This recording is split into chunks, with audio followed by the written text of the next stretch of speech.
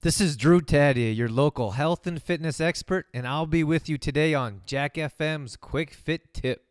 The topic on today's tip is the stress we put on our bodies by highly processed food.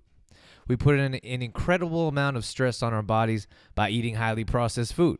I'm talking about everything from breads and pastas to chips and crackers. It will be a good idea to remind ourselves there's usually toxins in the form of sugar, food coloring, MSG, fillers, additives, and other preservatives in these foods to make them look good, taste good, and keep them on the shelf as long as possible, which rarely means they're healthy for us. When we consume these highly processed foods that contain a number of toxins, we're putting an enormous amount of stress on our bodies overall.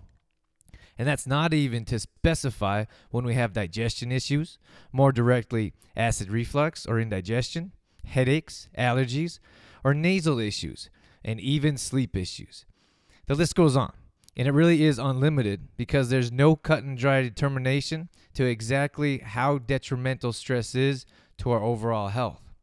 We could look to anything from the common cold to major diseases that all directly link to stress we put on both our minds and bodies by consuming highly processed foods.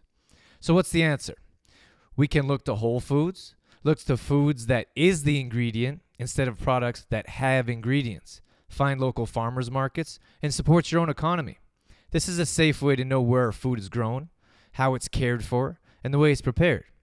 Stay to the outside of the grocery stores and avoid those boxes and bags that have endless ingredients, ones that we can't read or pronounce, no less. And finally, be sure to take small steps to improve your health. Small is sustainable. And if you want to create lasting change instead of the quick fix or crash diet, small and sustainable is the only way to go.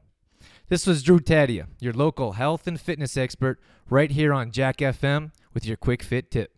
Don't miss us on the next tip when we'll be talking about that burning subject of how to get those six-pack abs.